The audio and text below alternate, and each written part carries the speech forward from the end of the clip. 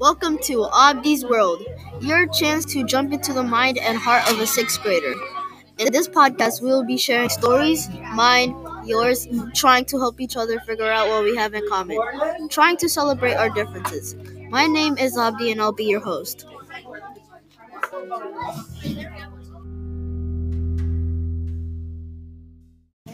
Today, we'll be talking about where my family came from, where I came from, and what do I do for fun.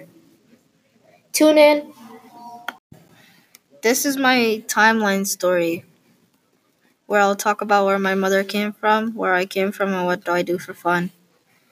My mother came from Somalia because there was better opportunities in the United States, and she came to the United States because of war. This was not the first place she came. She went to probably almost all the states, and I really don't remember.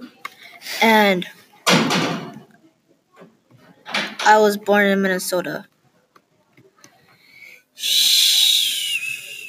And I play basketball because I really like it. It's what I do for fun, and I want to be an NBA star. My name is Abdi Nair. Thank you for listening, and come again when I post another podcast.